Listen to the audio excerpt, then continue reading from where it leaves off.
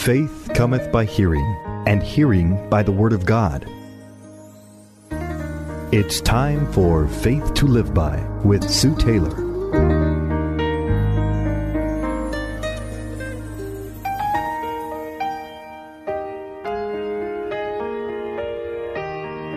Thank you for joining me today on Faith to Live By.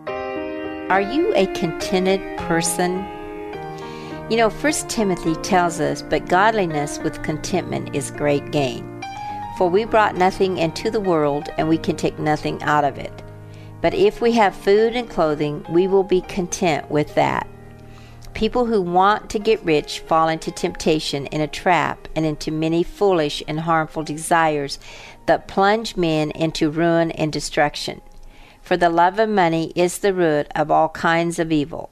Some people eager for money have wandered from the faith and pierced themselves with many griefs.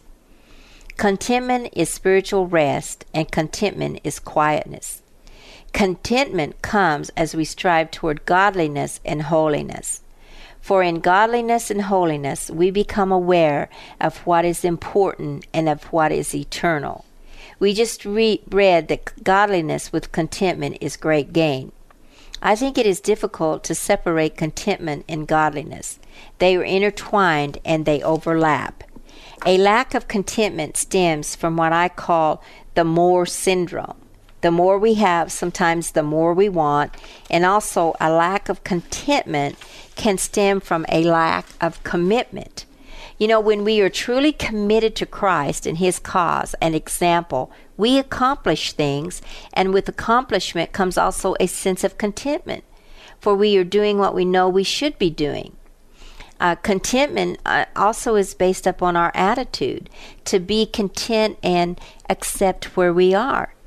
Contentment doesn't depend on material wealth or things.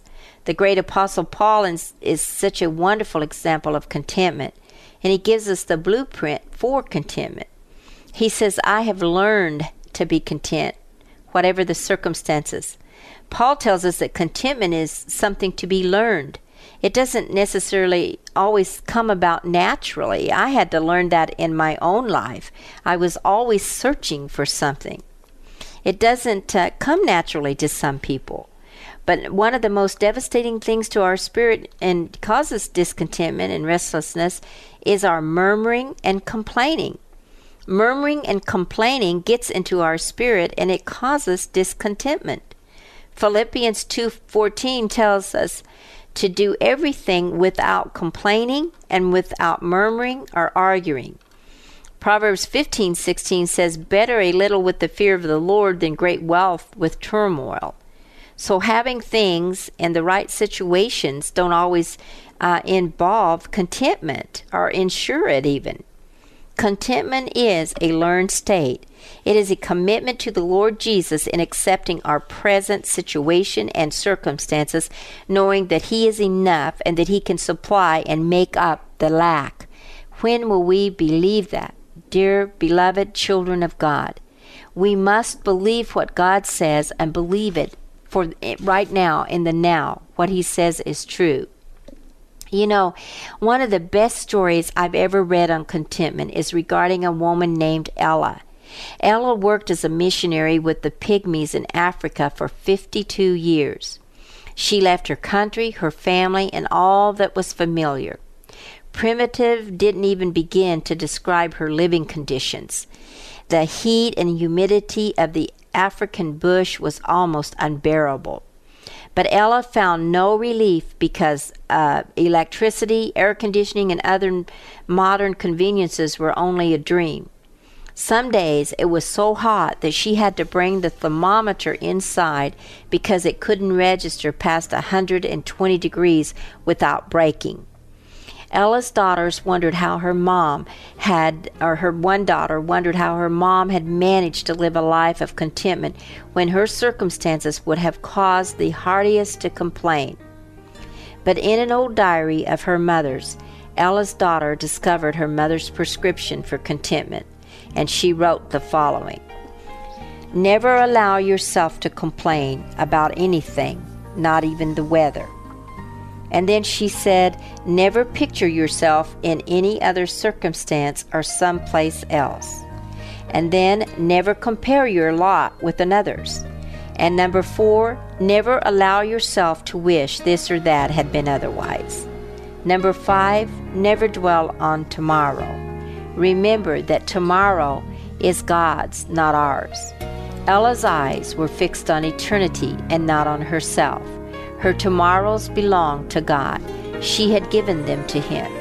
Because all of Ella's tomorrows were nestled in God's loving arms, she was free to live for today.